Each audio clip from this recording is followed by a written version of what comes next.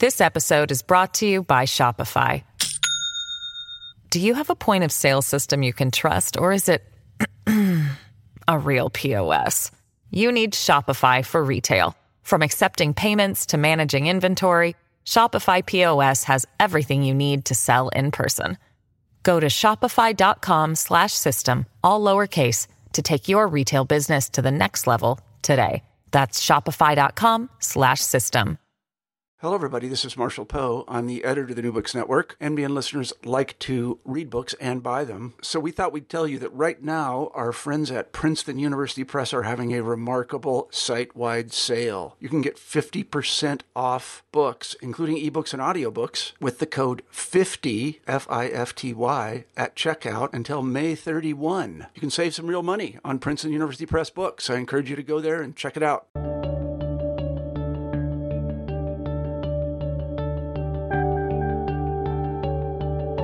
Welcome back to New Books in History, a channel of the New Books Network. I'm Dr. Julia Gossard, your host today. Historians have long treated the Atlantic and Indian Ocean routes of early modern French Empire separately. But early modern people understood France as a bi-oceanic empire, connected by vast but strong pathways of commercial, intellectual, and legal exchange.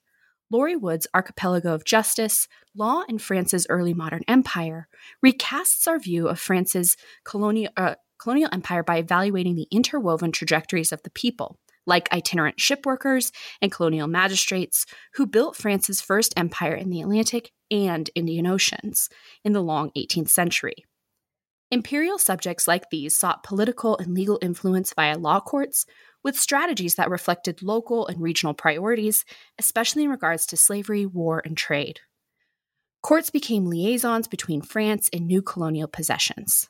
Today, I'm thrilled to welcome Dr. Laurie Wood, assistant and actually, as of this fall, associate professor of history at Florida State. Congratulations. To discuss her new book, Archipelago of Justice, Law in France's Early Modern Empire, published by Yale University Press in 2020. Thank you so much for joining us, Laurie. Thanks for having me. So for a little bit more of formal introduction to Dr. Wood, she is a historian of the early modern world. And her research asks, how have ordinary people made sense of a topsy-turvy, globally integrated world? She focuses on Caribbean and Indian Ocean sites of French colonization, with attention to legality, risk, and place. Of course, this question and all of these sites appear in Archipelago of Justice. Her research has been supported most recently by Princeton's Davis Center for Historical Studies, the American Society for Legal History, and the Library Company of Philadelphia. At Florida State University, she teaches courses like Pirates and Patriots in the Atlantic World and Monsoon Empires, the Indian Ocean 800 to 1800. I'd love to take either of those courses. Those sound really fun, Laurie. They're really fun to teach, too. Archipelago of Justice is a great title to think about the web of court networks that were created over the course of the long 18th century across the Atlantic and Indian Oceans that you describe. It provides some great imagery for your reader there. Why did you choose this title, and how does it reflect your argument? Yeah, so the archipelago piece of the title was really easy because I'm working on islands. And so the metaphor, the term, right, for a group of islands, archipelago, sort of made sense. It also made sense because I'm talking about places that aren't contiguous in the way that, say, like the French metropolitan provinces kind of sit next to each other, right? In the same way that, like, Florida touches Georgia, right? In France, Brittany touches Normandy, for example. These are all places that don't touch each other, but they're part of a whole. And so I wanted to emphasize that kind of tension of being a part of a whole, but also being kind of physically separate. Mm-hmm. The justice piece of the title was trickier. It was kind of hard to decide. And I ended up picking justice because I wanted to use a bit of an ambivalent word. Because one of the things that we see over and over again as we look at France's early modern empire is that it's a deeply and stubbornly unjust system. These courts are in large part upholding slavery, and they are, in fact, one of the chief institutions that's kind of responsible for maintaining slavery in these overseas colonies. And so one thing I wanted to kind of do with the title was to get that tension to sort of hang over the book, right? To sort of let the question hang in the air. What does it mean to be a place where you go to get justice? Even if you know that it's a cruel system, it's a corrupt system, you might not actually get a fair shake in the end. Mm-hmm. And then the other sort of question I was thinking about as I was thinking about the title, Archipelago of Justice, is what does it mean to kind of reconfigure a story of what historians have called the age of democratic revolutions, right? The American Revolution, the French Revolution, the Haitian Revolution, right? The kind of age that brings these democratic republics into place. What happens if we think about that history, and especially if we think of the backstory of that, to kind of center the ambivalence, right? Knowing that on the one hand, courts often bring opportunities for participation, but also opportunities for injustice too. And so I wanted that to be a big piece. In terms of the argument, one of the things I kind of liked about Archipelago of Justice as a title, or at least what it suggested to me, was that I also wanted to emphasize the way that people kind of grab onto the system, right? Grabbing onto little different pieces. That if you're in a colonial court in, say, Martinique, for example, in the Caribbean, it enables you to grab onto the whole thing, right? The whole archipelago. You can kind of navigate it once you get there. And so that really kind of plays into the bigger argument I can talk about in a little bit. Absolutely. I think that's a great explanation and really good imagery about how this web gets connected here. Mm-hmm. Archipelago of Justice, not only looks at various sites, but also touches on a number of historiographies. Mm-hmm. Most notably, as is very clear from your title, legal history, as well as that of imperial history. Your contributions to our understandings of the early modern French legal system is particularly important, as your work really makes it clear that France's imperial legal system was essential to the growth of France's empire, as well as France's entire legal system at home as well. I have to say, I'm an early modern French historian, and I learned so much about how the early modern French legal system works from reading your book that really elucidated a number of issues that perhaps I had been confused about before. So I think from that standpoint, this provides a very large contribution to our understanding of legal history. On top of that, though, you make the strong case not only through the individual chapters and vignettes, but through your methodology of choosing to compare colonies with each other. So Martinique with Ile de Bourbon, for example. And you say that France's Ancien Régime empire was wholeheartedly global, not just Atlantic. Can you explain why this is such an important intervention to the historiography of Ancien Régime France? Absolutely. There's several reasons. So part of the book is talking to European historians, people who think about kind of Europe as its own sort of space. And to those historians, to French historians, to people working on kind of the continent, if you will, I wanted to emphasize that the colonies are always a piece of this project that we know as kind of the story of modern state building, that the way that modern bureaucratic nation states sort of emerge is always also a colonial imperial project. And so that's really kind of one of the big arguments I'm trying to make is that colonies are always part of this. They're always integral to the project, even if it's not always explicit. And by extension, that also means that slavery is also a big piece of this too. That slavery is always a piece of the story of nation building. This is probably something that maybe is less surprising in our current moment, because I feel like that's something that, especially in the United States, people are talking about, right? The way that slavery is sort of baked into the American Republic kind of from the beginning. But it's something that I think in European historiography often gets lost because slave societies aren't touching Europe necessarily. And so there can be a kind of out of sight, out of mind kind of aspect to empire, to slavery in the kind of European state building historiography that I think is really important to make sure that we're sort of telling alongside that more familiar story.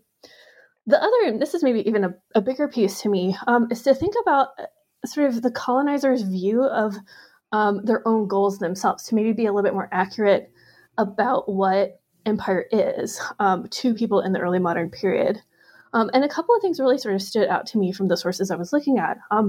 The first one is that Asia is always the goal. So we talk a lot about Atlantic empires. We talk a lot about North American colonies, for example, or the Caribbean or Latin America. But what I found over and over again in my sources is that Europeans who are sort of moving out into these colonial spaces, who are conquering or trying to take over new territories, are always trying to get to Asia because that's the real prize to them. That's where they see the real economic opportunity, and that's really where they want to be. And so part of the reason I told a global story is because I wanted to make sure that the Atlantic story gets told with the story of Asia, with the story of Europe, kind of all together, that all of those pieces really fit together, and they fit together for people at the time. And then the other thing that I think has become really clear, not only in my work, but in the work of lots of other historians, is that the Atlantic itself is always a really porous space. We can look at the Atlantic world, we can think about the ocean, we can think about how, when I teach Atlantic history, it's Europe, Africa, and the Americas, but those spaces are never just in contact with each other. People are always moving further. You can see this actually, even if you look back at the really classic Altus-Richardson map of the slave trade, which a lot of people have seen, from high school even. It's got the big red arrows, right, showing the volume of the slave trade, and the big red lines going to places like Brazil, and then smaller lines going to places like North America. But one thing that always kind of struck me about that map is that there are also lines going to the Indian Ocean. And that's a story that we haven't been telling perhaps as prominently, with the exception of work by people like Wynne Campbell or Richard Allen, other people like that. We kind of forget that kind of global piece. And then, of course, if you're a Latin Americanist, this is true too, that the Atlantic is porous because Peru's on your map, and Peru's on the Pacific, right? And so thinking about the Atlantic as not just a kind of culturally sort of relevant kind of space, one that's kind of coherent in at least some way, but also one that's always connected to the Pacific, to the Indian Ocean, right beyond. Yeah. And so that's another big piece of telling this kind of global story. I find that interesting what you say in terms of Asia was always a goal, because I think reflecting on what you just said there in terms of the Indian Ocean story hasn't been told as prominently is so on the nose, but doesn't really fit with the early modern sources themselves. We see Louis XIV and Colbert having discussions about needing to move east at the same time that they were moving west. They clearly had those ambitions of becoming a trade empire in Asia. Absolutely. And it's something that goes back even to Columbus, right? Nicholas Way Gomez's book, why did Columbus go west to go east, right? This kind of classic problem. And part of it is actually a practical problem. It's not just a kind of imaginative problem.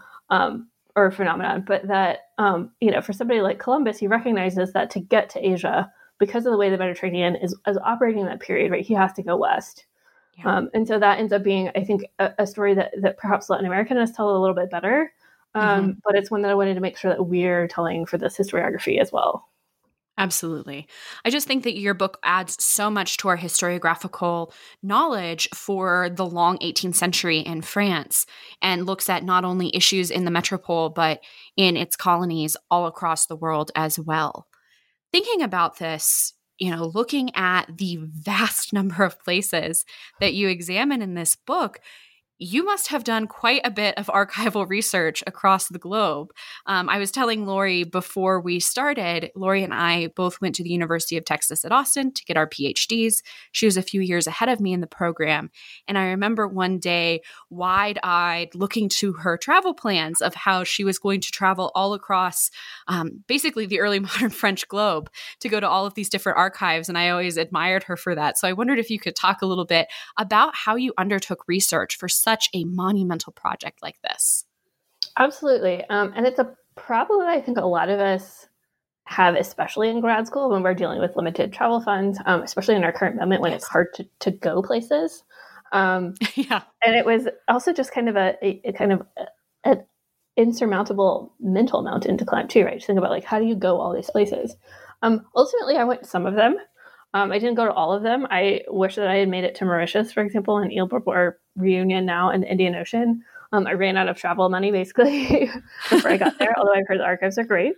And then surprisingly, the Martinican archives are really fascinating because they sit at, well, a lot of them are the original archives, sat at the base of a volcano that exploded in the early 1900s. And so you also have these kind of environmental problems that make archival research kind of difficult. So what I ended up doing instead was really grappling with the Imperial Archive itself and thinking about like, what is it that the archive is trying to kind of say in the way that it's constructed? The colonial archives that most French and Francophone scholars use are down in Aix-en-Provence in southern France.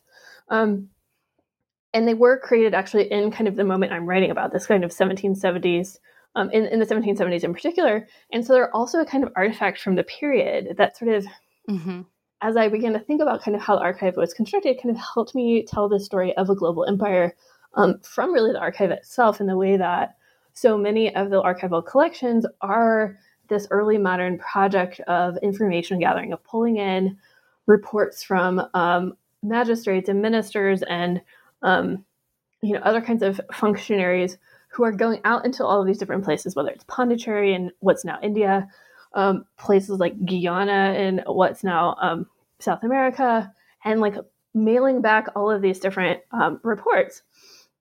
And so I began to kind of use that as something to think with and to kind of think about like, okay, well, what kind of argument is the whole archive even kind of making?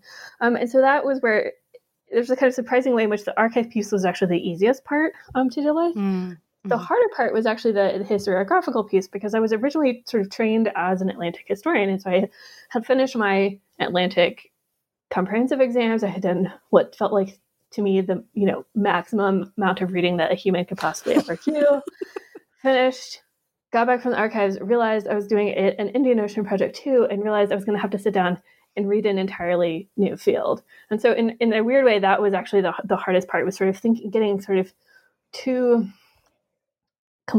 really, distinct, rigorous historiographies under my belt, and then figuring out how to get them to talk to each other. And that's been kind of one of the biggest sort of puzzles of this book. And it really, I think, one of the outcomes I'm the happiest with is finding ways to generate that kind of conversation, which when I first started was not a conversation that Atlantic historians and Indian Ocean historians were having, with a few exceptions. Right. But it's one that in the kind of last 10 years or so has really gotten really, really vibrant. And so I've been really happy to be a part of that conversation. Definitely. I think that this is one of those historiographical trends that is still nascent, but very much a burgeoning field here, where we have finally those two historiographies talking to one another. And your book certainly is a big part of that. This episode is brought to you by Shopify. Do you have a point of sale system you can trust, or is it a real POS? You need Shopify for retail. From accepting payments to managing inventory, Shopify POS has everything you need to sell in person. Go to shopify.com/system, all lowercase, to take your retail business to the next level today. That's shopify.com/system.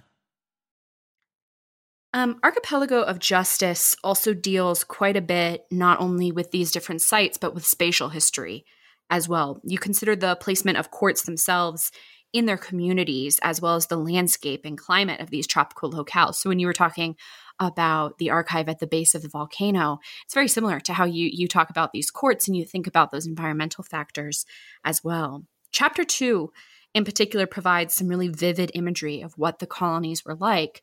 As you're reading, you almost get a sense for what exactly the street was like, where these people were. You get a really nice, vivid illustration in your mind of what colonies were likely like.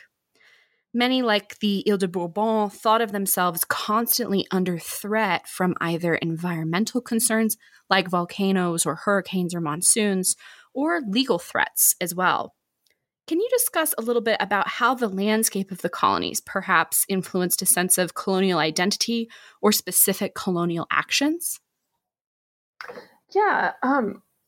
So it didn't actually initially start out thinking I wanted to engage the environment too much, but it's kind of inescapable in so many of the sources, partly because as a social historian, I'm really interested in kind of, what we often call like the lived experience.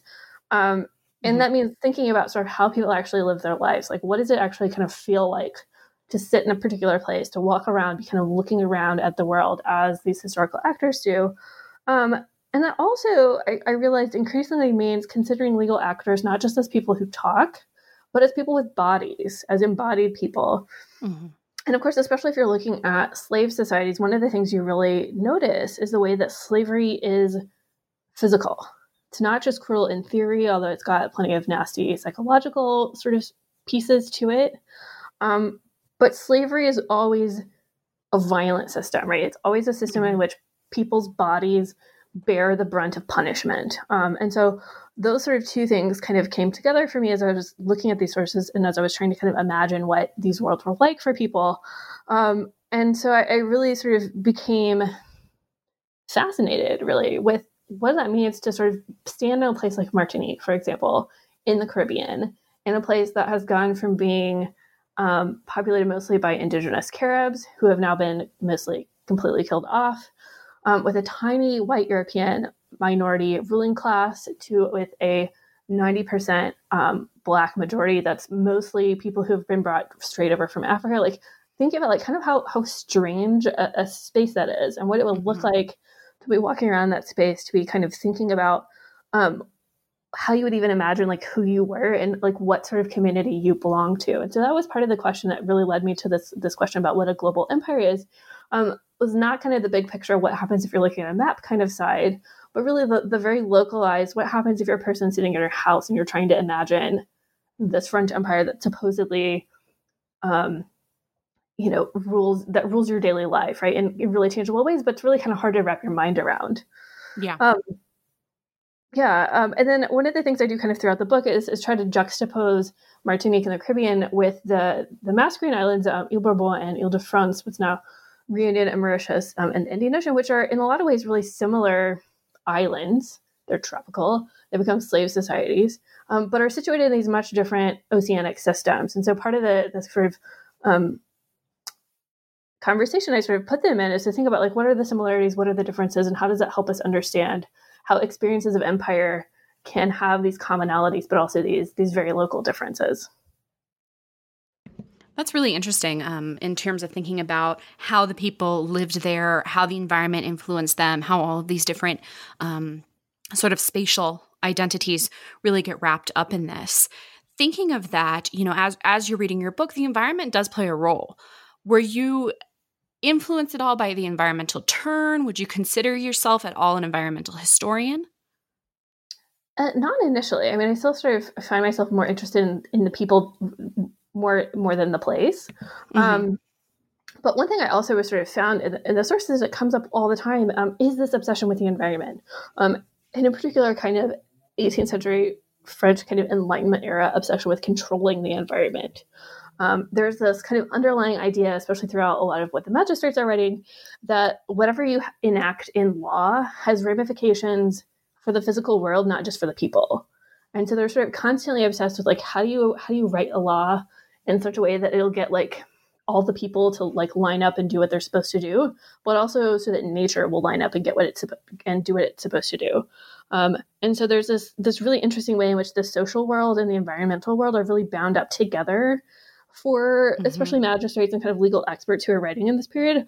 So much so that I've kind of got a spin-off project that I've been working on that's really thinking about kind of how domains of knowledge about environment and about science are tangled up in ideas about law in this period. And so thinking about how what we often think of as like really separate domains of knowledge, like history of science and legal history are sort of separate fields, how in a kind of 18th century, especially kind of Enlightenment European sort of mindset, those things are really, really closely connected. Right. The other piece I would just say kind of briefly here too, is that as I've kind of been working on this project, I've been talking to Indian Ocean historians, and there's a huge, really amazing body of new work that's been coming out, especially among 20th century Indian Ocean historians. I'm thinking, for example, about Sunil Amra's book recently about monsoons, where one of the things he's arguing is that it's not just that we see climate change kind of affecting how monsoons work in the Indian Ocean world, it's a social phenomenon too. And so that's another kind of piece of this that was really sort of influencing me as I was working on this project. Yeah, that's really interesting, Lori, to see the ways in which society and environment can work together in these ways. Thinking about that social history angle a little bit more too, you have an interesting point that you make about legal practice and about what legal practice might have been like in the past. In particular, you talk about this issue of deliberative voices that people would have used in the court system. And this brings us to this idea of the history of experience, where even the history of sound, what would it have sounded like in the past to be part of this court system? And I was just struck by this idea of they would use a different and deliberative voice to really practice law here. Was this something of a recent invention in the long 18th century, or were deliberative voices a longer history in legal practice? Can you tell? Yeah, I mean, it's a question that is still pretty open for me because it was something that, again, I kind of found coming up over and over again. One thing I was really struck by as I was looking at court proceedings was the extent to which I was looking at written sources, but the language was always the language of speech. So talking about deliberative voice, There's a whole discourse of kind of public outcry, for example, like the way you know a crime has been committed is there's a public outcry. And it has a kind of legal valence to it, too. It's not just sort of like, hey, people are yelling in the streets that somebody got murdered. There's this idea that kind of the public is a witness. And so I was really thinking, as I was reading about this, about, on the one hand, that, of course, most people in this period are still illiterate. And so that made sense to me that you would talk in terms of sound, right? That people aren't necessarily going to read the legal sources that I'm looking at. But it also got me thinking a lot about the way that justice is really performative. You can think about slogans. You can think about statues, right? We've been talking about that a lot lately. Thinking about like nonverbal signals. And something that I think especially historians of, say, of slave societies, and particularly I'm thinking here of like the American South, not just in the era of slavery, but even in the era of Jim Crow, that's something we might call etiquette, right? All of these like nonverbal rules about like who's supposed to talk, whose voice really matters, who gets to be a witness, who doesn't, which of course is really important in keeping slavery in place, right? The kind of maintaining that distinction between master and slave ends up often being this kind of performative thing too, right? It's a lot about who gets to talk, who gets to read, and also who gets to punish, right? And so there's a kind of performative aspect to the punishment itself. And so I really started thinking about that in terms of what people are hearing. And this is something that I'd really like to kind of explore even more in the future. So my colleague Martin Monroe, who's in the French department at FSU, is actually doing a project right now on the history of early modern French Caribbean soundscapes. And so he's kind of taking this question as a much bigger piece and thinking about things like songs, thinking about things like kind of public rituals. And so I'm really excited to see how this kind of newer work on soundscapes kind of can be read back, perhaps even more into these like legal terms that I've been working on, like deliberative voice. Absolutely. I think that'll be really fascinating. It made me even think about, you have a section in there about town criers. And I had always just imagined the town crier as literally going to a town square, yelling something out, and that was the end of it. And you demonstrate that actually the town crier played a much more sort of detailed role in both the legal system as well as the social system in these places as sort of the purveyor of knowledge and information, which I thought was very interesting. And so that relates back to sound too, because we're dealing with a largely illiterate society. Yeah, and the way that sound kind of tells you about power, right? Sound tells you about like kind of where space is demarcated. I mean, one thing that was really interesting to me about these town criers is the way that they walk these very specific kind of pathways. And they walk kind of to the edge of the town boundary, but no farther. They have this like very kind of clear. So they're quite literally like marking out jurisdiction with their bodies and with their voices as they're doing this. But often they're also accompanied by enslaved people, which is a kind of interesting piece too, of thinking about like, what does it mean to kind of stand alongside as witness and to be in this legally, socially, culturally subservient position, right? And what would it mean for an enslaved person to kind of watch all of this happen? Like, what might they have been thinking about this too? Yeah, and I think you do this really well in the book, is that each of these actions and each of these issues, you tie back to that idea of power and state formation, and everything is imbued with some sense of a hierarchy that they're trying to build in here. And I think that's a great example. Both you and I were Julie Hardwick students. And I think I can see her influence in certain sections of this book, because I think probably most people of their advisors could see different sections. In particular, you emphasize the legal system as dependent upon kinship networks, and that feels very Hardwickian to me in certain ways. It also reminds me a little bit of Francesco Trivellado's 2010 book, The Familiarity of Strangers, where there's both kin and non-kin networks essential to Jewish business networks. It seems like a very similar story for the legal profession, and then by extension, the cementing of legal knowledge and justice in the French colonies. Why are kinship networks so central to this story in the colonies?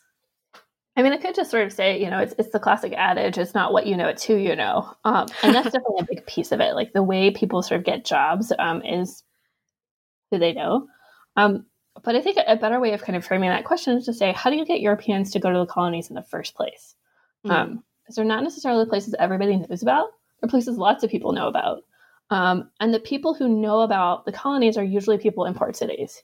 There are people who are standing there watching boats come in and out. They hear stories. There are tons. I mean, port cities are great because people are telling stories constantly. They're passing rumors around. This is why actually rumor networks have become a really big piece of my next book that's about women, because one thing I noticed was how much people just kind of jabber and talk when a ship comes into town. People are telling stories about what they've seen, but that also means this is kind of where people pick up on colonial employment as a possibility. And so that ends up being one sort of kind of practical way that people get to colonies. The other one, of course, is another sort of practical question is like, who actually knows how to run a colony, or who actually knows how to run a court? And again, it's usually people who've done it before. And so early modern period, of course, is like shot through with patronage, right? The way you get a job is quite literally often by like buying it from the king, or because the king knows your cousin, right? It's all these kind of interpersonal networks. And so that's another piece of it too. And I found that to be really kind of fascinating, that after a certain point, I would recognize names and I would sort of be like, oh, that guy, well, he knew this other guy.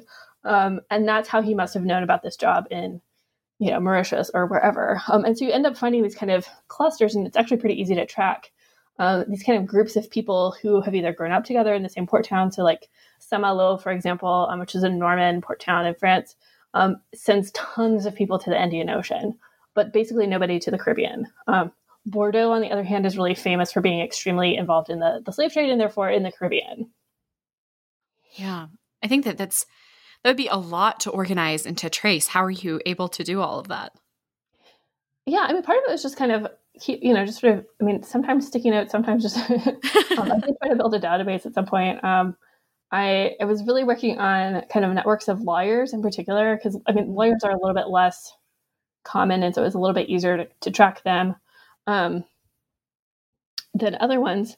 But part of it is you kind of read a bunch of them and wait for kind of names to pop up. Right. But I did, and this is part of, I think, why I ended up actually deciding on the Conseil Supérieur as a kind of organizing mechanism, because it gave me a way of organizing the personnel too, of thinking about kind of who ends up in what institution, and that kind of helps you track the people a little bit more easily too.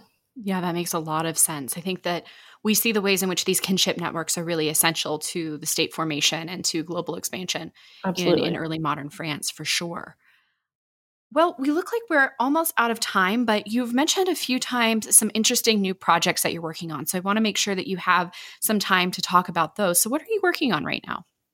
Yeah, so I have several short pieces going. I mean, I mentioned there's a project I've got on this kind of like law and science thing, which is kind of a slow germinating project. The main thing, though, is actually a second book project, which is currently titled Precarious Fortunes, Women, Catastrophe, and Complicity in the French Tropics. And this comes out of that kind of rumor network that I was talking about before, where one thing I kind of kept noticing was that women were a lot more kind of apparent in my sources than I expected. One thing colonial historians always write about is the way that colonies, particularly tropical slave societies, are notoriously demographically unbalanced in their enslaved population, but also in their free population, that women tend to be really, really scarce. But I found tons of women, mostly who had been left behind in port cities, who are constantly kind of talking and get very, very upset when, for example, their husband goes overseas to make his fortune, and it's been 3 years and he's not back yet. And so they start making inquiries, and they're really persistent. And they show up with all their friends, and they say, hey, look, we know that Martinique is far away. We know that it takes about this long to get there. We know that it takes about this long to get back. So we're still waiting and we haven't heard anything. What can you find out for us? And so they start asking all these pesky questions. They also end up, because of the way property law works, often inheriting plantations and running them. And so one of the kind of pieces here, it's partly a kind of story about household labor and about precarity, which I think is something in our kind of current moment we think about a lot, and especially the way that labor gets disproportionately kind of put on women, even if it's not acknowledged. And so I was really interested in like, what kind of labor are women doing to manage and kind of help uphold the slave system, even if it's not visible labor. Yeah. And the other piece of that is something where I kind of see myself doing a spin on Stephanie Jones-Rogers' recent book about the American South and thinking about how mastery and complicity, especially in slavery, isn't just gendered male, it's gendered female. And so thinking about that kind of complicated way in which women, whether they're planters in their own right, or if they're just kind of, happen to be married to somebody who makes some money off of slavery, like how do we understand women as, on the one hand, at the bottom of this patriarchal system, right, but also absolutely complicit and very much involved in what we now recognize as kind of the origins of modern capitalism too. And capitalism that's very much founded on the backs of enslaved laborers. Yeah. That's that issue of mistresses also hold power. It's not just slave masters during this period. That's really interesting, Lori. I can't wait to see both of those projects in different stages. And thank you so much for joining us today. This was a really fascinating conversation. And for all of our listeners, find Archipelago of Justice at Yale University Press. Thank you for listening. Thank you so much for having me. It was great to chat.